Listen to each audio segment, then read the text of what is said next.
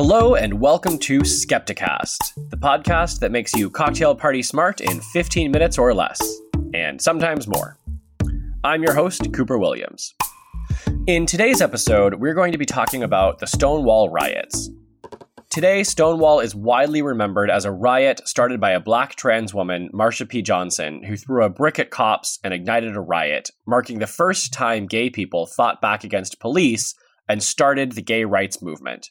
We'll also talk about how nothing in that sentence is true. Now, let's start at the beginning with the world's first ever gay bar, ancient Greece. It's common knowledge that gay people were first invented by the ancient Greeks when Plato decided Socrates was looking like a snack and then wrote a whole symposium about it. Of course, gays know that Plato's symposium also contains a secret gay treasure map you can only decipher if you have seen every episode of RuPaul's Drag Race plus Untucked, because if you're not watching Untucked, you're only getting half the treasure map. And if you don't get that reference, I'm so sorry for your heterosexuality. Then, 2,000 years later, Judy Garland brought gay people back out of hibernation to fulfill our true purpose, playing sidekicks in sitcoms about problematic white women. Queer history is fascinating because it's incredibly difficult to determine people's sexuality, if you're straight. Take famous polymath Leonardo da Vinci. Da Vinci never married, stood trial for sodomy, and lived for years with a younger male pupil, of whom he made numerous erotic drawings. And straight historians are like, well, we can never be sure of these things. There's just not enough evidence. He was gay, Susan, just like your ex-husband. Today, I want to talk about something a little more recent, the Stonewall riots. Now, the Stonewall riots, factually, did not start the gay rights movement. So why do we think that they did? First, I'll break down what LGBT activism looked like in the run-up to Stonewall. Then, I'll dive into the Stonewall riots in detail. And finally, I'll talk about the aftermath that sparked the modern gay rights movement. Contrary to popular mythologizing of Stonewall, it didn't actually start LGBT activism. The first major organization in the US was called the Mattachine Society, named for the masked groups of performers, thinkers, and early activists in medieval France. It was started by Harry Hay in Los Angeles in 1950. The DC branch, founded by Frank Comedy, a man fired from his job with the US government for being gay, later staged some of the first ever coordinated protests in the country fighting for LGBT rights. The first lesbian organization was the Daughters of Bilitis, founded by Del Martin and Phyllis Lyon, who decades later, in 2008, became the first same-sex couple to be married in California. Lesbians go hard. The name Bilitis comes from a French novel about a fictional companion of famous ancient Greek poet and lesbian Sappho. Okay, seriously, what was in the water? Like the gay water back then in ancient Greece. Okay, so from today's standpoint, Mattachine and Bilitis were kind of lame. They staged polite, mild public demonstrations, they required men to wear suits and women to wear dresses, and refused to allow their members to display anything, quote, overtly homosexual. They were basically if, Pete Buttigieg became a rights organization. For the time, Mattachine and Bilitis, though, were actually pretty radical. It was an incontrovertible fact that gays and lesbians were dangerous and mentally ill, but hopefully curable. Thankfully, those attitudes today are nowhere to be found outside of the White House. And also, the rest of the world. Later, younger organizers like Craig Rodwell got involved in pushing Mattachine to be a bit more outspoken. Rodwell was a rebellious child who was sent to an all-boys reform school. Let's just say his experience at the all-boys school was, eye-opening. He screwed around a lot, in more ways than one. He had a lot of sex. From the beginning, Rodwell's activism created tension with other gay men. His first serious boyfriend broke up with him in part because he was too radical. That ex-boyfriend was none other than Harvey Milk, the first openly gay elected official in California, who would tragically later be assassinated. I guess we know who came out on top in that breakup. Rodwell also organized another important protest in New York, a so-called sip-in. Back then, it was illegal to serve homosexuals alcohol, and having spent many a night out in a gay bar myself, sometimes I think it still should be. Now, the sip-in is actually kind of a funny story. Craig and a few other activists had all been harassed by police, arrested, and beaten up for their sexuality. That's not the funny part. When they decided to do a sip-in, they deliberately called a reporter to get media attention. At the first bar they went to, they bravely declared themselves homosexuals and asked for a drink. And the bartender said, "Okay," and served them. They somehow managed to find one of the few places in town that didn't give a shit. They went to another bar, Julius, which still exists today. Julius actually was a gay bar, but to keep their liquor license, they never acknowledged that, and instead they were just a great place for men to bond exclusively with other men. This time, the bartender refused to serve them. The New York Times the next day ran a story with a headline, "3 Deviates Invite Exclusion by Bars." That event sparked public pressure, and New York City legalized serving alcohol to homosexuals, proving once and for all that gay men will risk getting beaten, arrested, and harassed, all for our right to start some drama over a vodka soda. For Rodwell's efforts with Mattachine, he was followed and harassed by the FBI, and at one point the FBI tried to recruit him to spy on this, quote, radical homosexual movement. Back then, gay men faced almost constant threat of harassment or entrapment. As a member of Mattachine put it, you would meet a good-looking man on the street, he starts to flirt with you, you flirt back, the next thing you know, you're in handcuffs. Now, today that sounds like a pretty good Friday night, but back then it was actual entrapment. In 1966, there was the first ever national conference of LGBT rights organizations.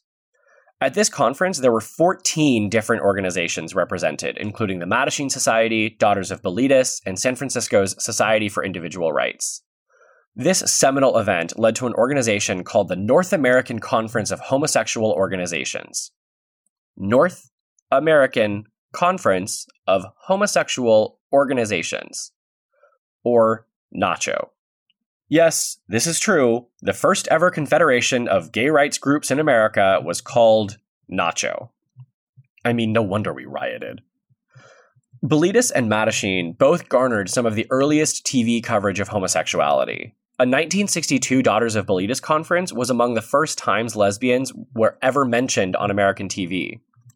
Mattachine was also integral in a now infamous CBS News documentary in 1967, simply titled The Homosexuals. It was the first attempt by a major news program to, quote, examine it as a human condition, though the program reflected deeply entrenched homophobia of its era. They interviewed Mattachine Society co-founder Jack Nichols, who had to use a pseudonym because his father had threatened him with a gun when Nichols co-organized the first ever homosexual picket line in front of the White House in 1965. Nichols was fired from his job the day after the program aired because he appeared in it. Early organizations like Mattachine are often painted as boring and conservative, and look, in many ways they were.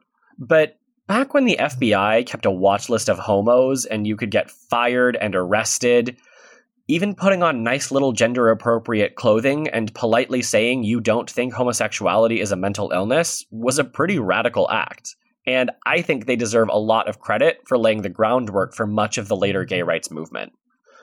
Okay, let's get into Stonewall. So, we've established it didn't start the gay rights movement. In fact, Stonewall wasn't even the first time gay people fought back against a police raid. There were similar smaller incidents at the Black Cat restaurant in LA and Compton's cafeteria in San Francisco in the mid-60s. So, why was Stonewall the event that didn't start the gay rights movement, the event that did start the gay rights movement? Let's remember, this was in the 60s. John F. Kennedy was assassinated. Robert F. Kennedy was assassinated. Martin Luther King was assassinated. The head of the Black Panthers was assassinated. In 1968, the police rioted against unarmed peaceful protesters at the Democratic National Convention, sparking nationwide anti-police sentiment. Vietnam War protests were causing massive upheaval, and students were taking over university buildings. The Flintstones and the Jetsons were all assassinated. Okay, they weren't, but they were just canceled. But I think it hit pretty hard. Anyway, tensions were high. Against this backdrop, when the police conducted yet another raid against a gay bar, the Stonewall Inn, the crowd exploded and fought back, sparking 6 days of riots. So what was the Stonewall Inn? Due to the role it played, the The Stonewall Inn has been mythologized as a beautiful safe haven for queer people of all identities to call home. The truth? It was a dingy, run-down bar managed by a mafioso named Fat Tony. Back in the day, almost all gay bars were run by the mafia. No, not the gay mafia, the actual mafia.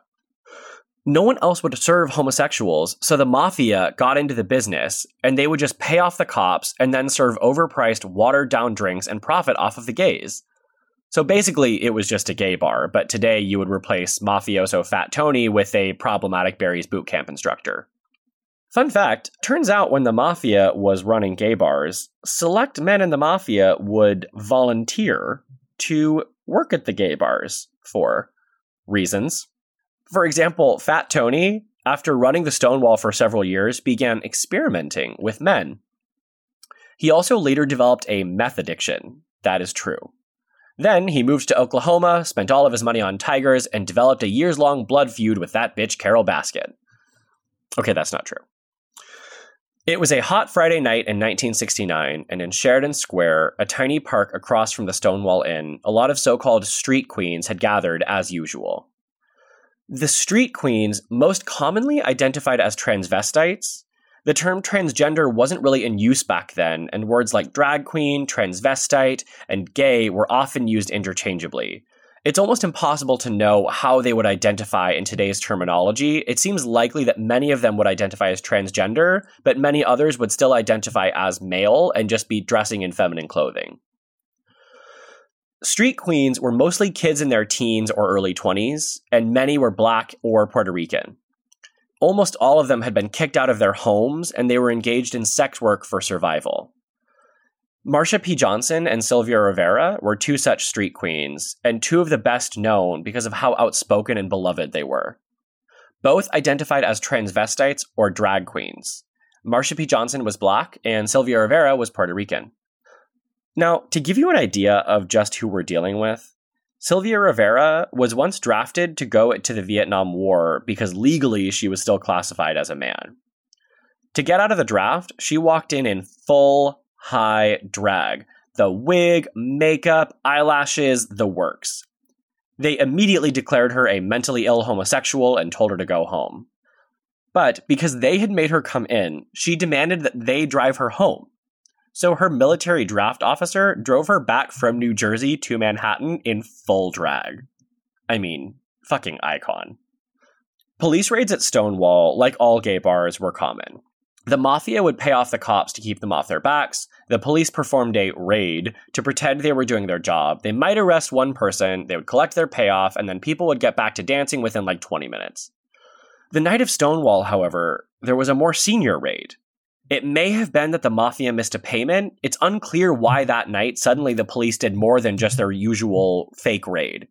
Around 10 cops showed up. Within the bar, there were a few hundred people.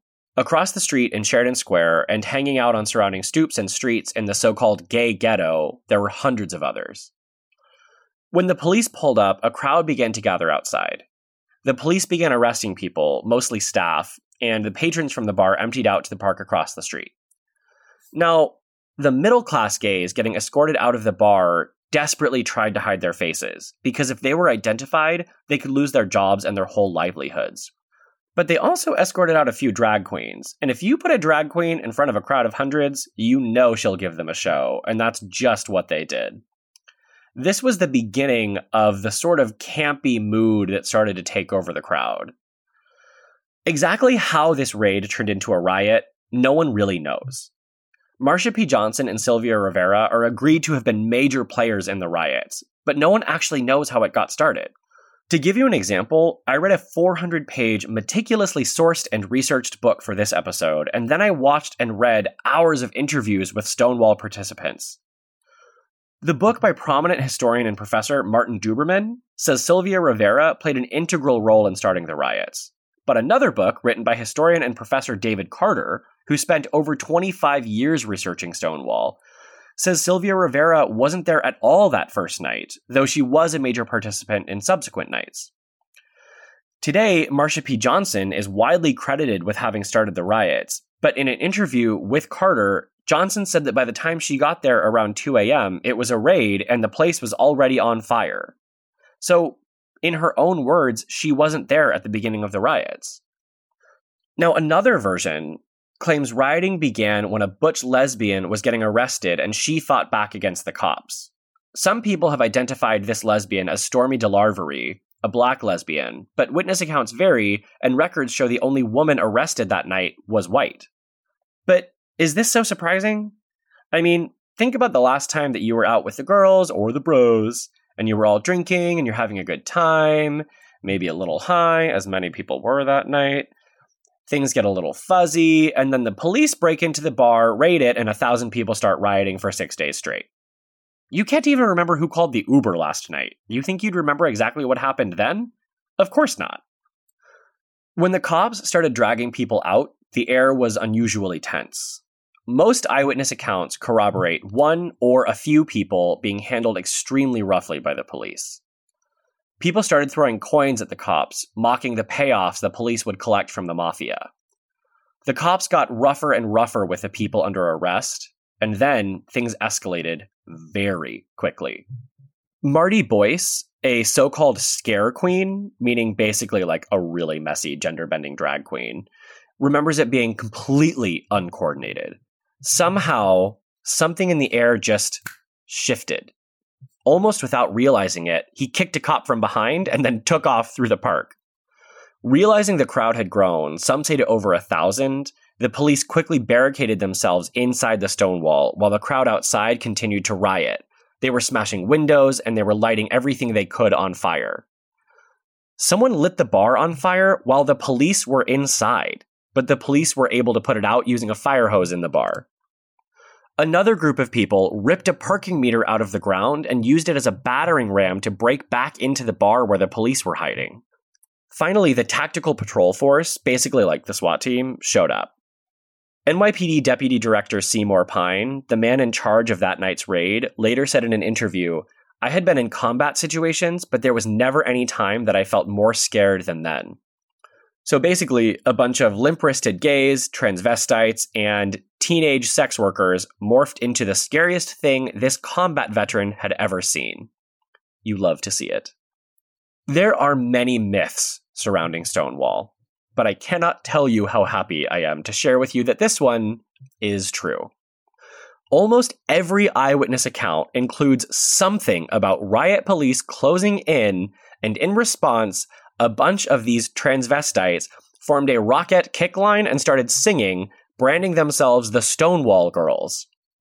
This is a good illustration of the mood that night, which participants have described as violent and chaotic, but strangely joyous. At one point, Marsha P. Johnson, wearing fabulous red pumps, climbed up a lamppost and dropped a bag of bricks onto a police car, smashing its windshield. The polite suit-and-tie protests of the Mattachine Society had been replaced with a full-on queer rebellion against submission. Why? While Stonewall was, in Sylvia Rivera's words, mostly a white bar, it was more diverse than other bars for the time. Marty Boyce, who was one of the aforementioned Stonewall Girls, said many of the most active fighters were, quote, people who'd suffered enough, especially the Black queens, the Latin queens that had had enough. Historian David Carter said that the crowd that night, by the numbers, was mostly white gay men. But many of the most active fighters were these street queens and trans women of Christopher Street, who had been arrested many times and felt that they had nothing left to lose. Among the other rioters was activist Craig Rodwell. After throwing his share of bottles and punches, he realized this evening could be something.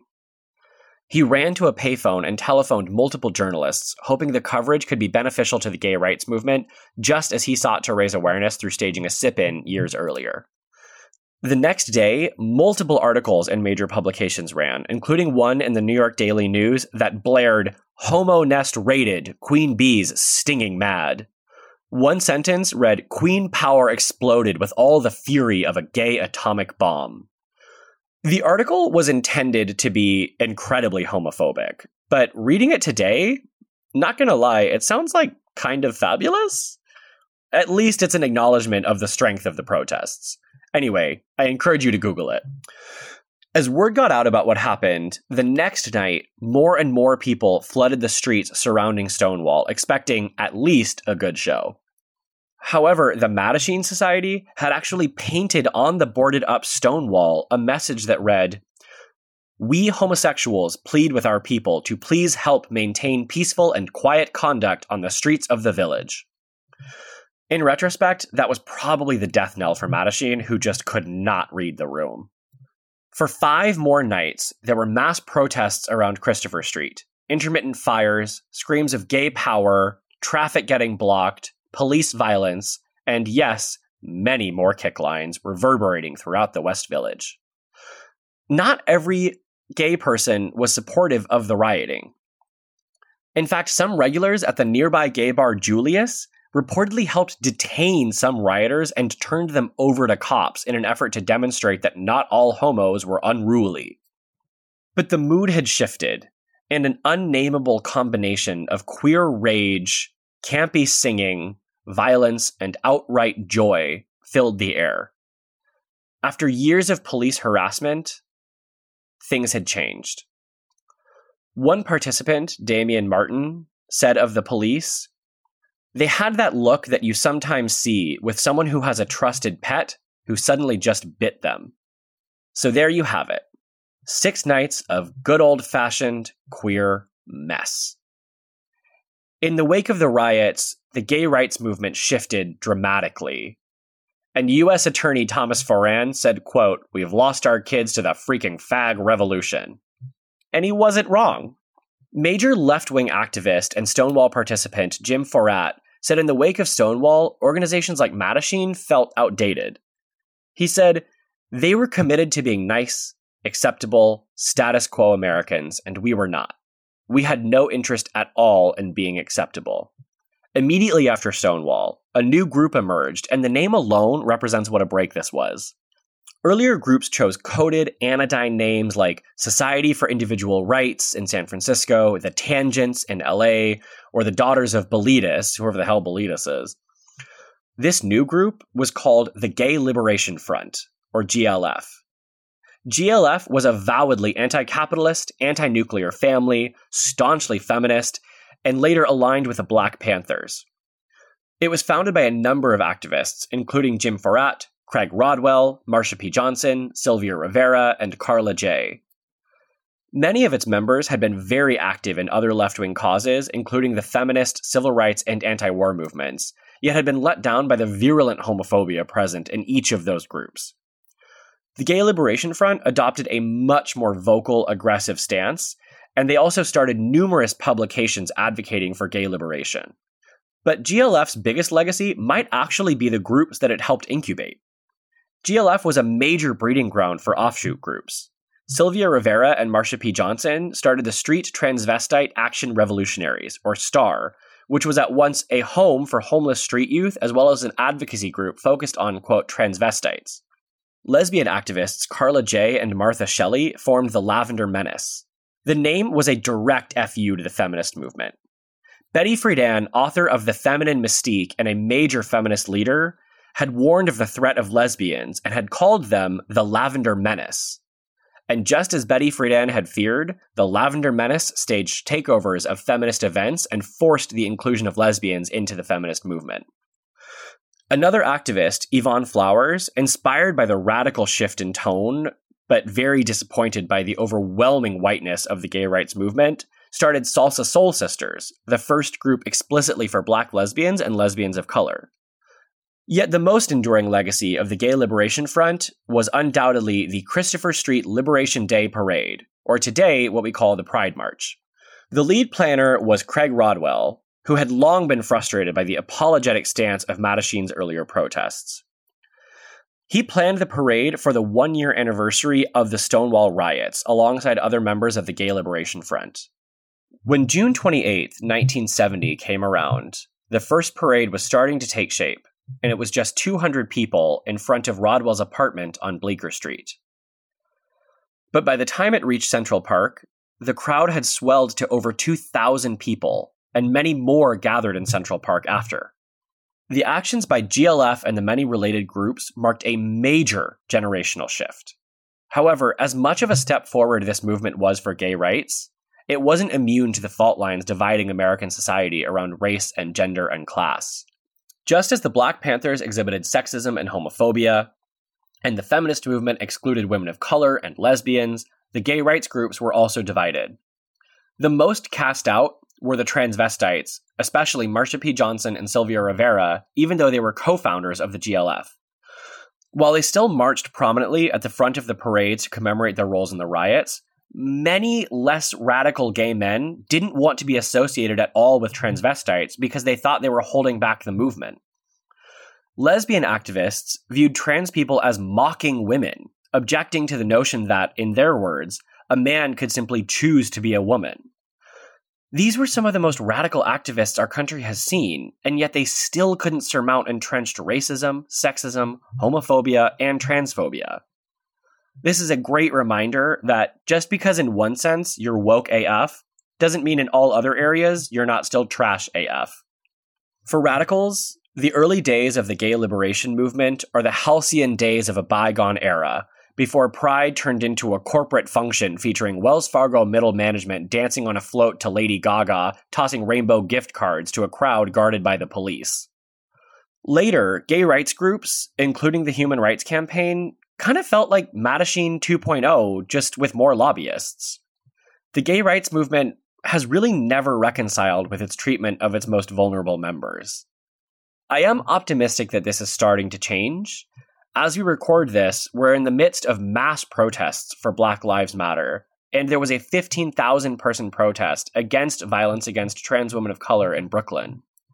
Marsha P. Johnson and Sylvia Rivera, who for decades were erased from LGBT history, are getting a dedicated monument in front of the Stonewall Inn. While this is all a good start, the LGB community still has a long way to go to fight for our trans family in the same way that they fought in the streets for us all those years ago.